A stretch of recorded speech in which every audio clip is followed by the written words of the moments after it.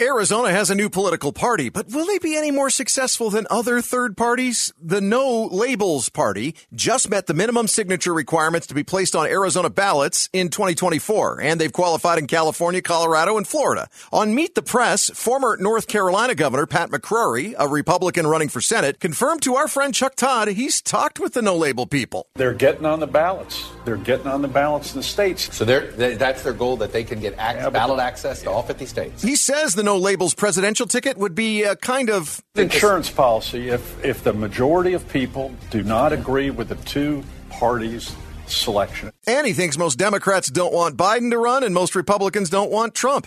After Arizona Secretary of State Adrian Fontes talked with me about the process of No Labels becoming an official party, I asked him to take off his government official hat and put on his partisan label, a name tag that reads, "Hi, I'm Adrian, a Democrat." So he could react to Democrats, especially the moderates, who say No Labels candidates could screw things up for Democrats in 2024, in a state which just saw its senior U.S. senator switch from Democrat to independent. But Fontes says, my dear friends on the political left tend to wring their hands a little bit more than other people. Because he believes the big losses are going to be for the Republicans. This is an opportunity for those center-right folks who are tired of the nonsense and the BS. They're going to come over to the No Labels party in a much, much healthier numbers, because I think a lot of them feel like they've lost their party. He may be right, based at least on what I'm hearing now from the people I used to work with when I was a Republican political consultant.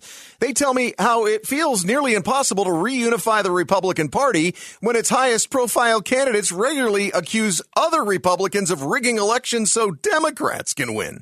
When the truth is, it was that kind of talk from GOP candidates that actually led to Democrats winning and got a lot of them labeled as crazy.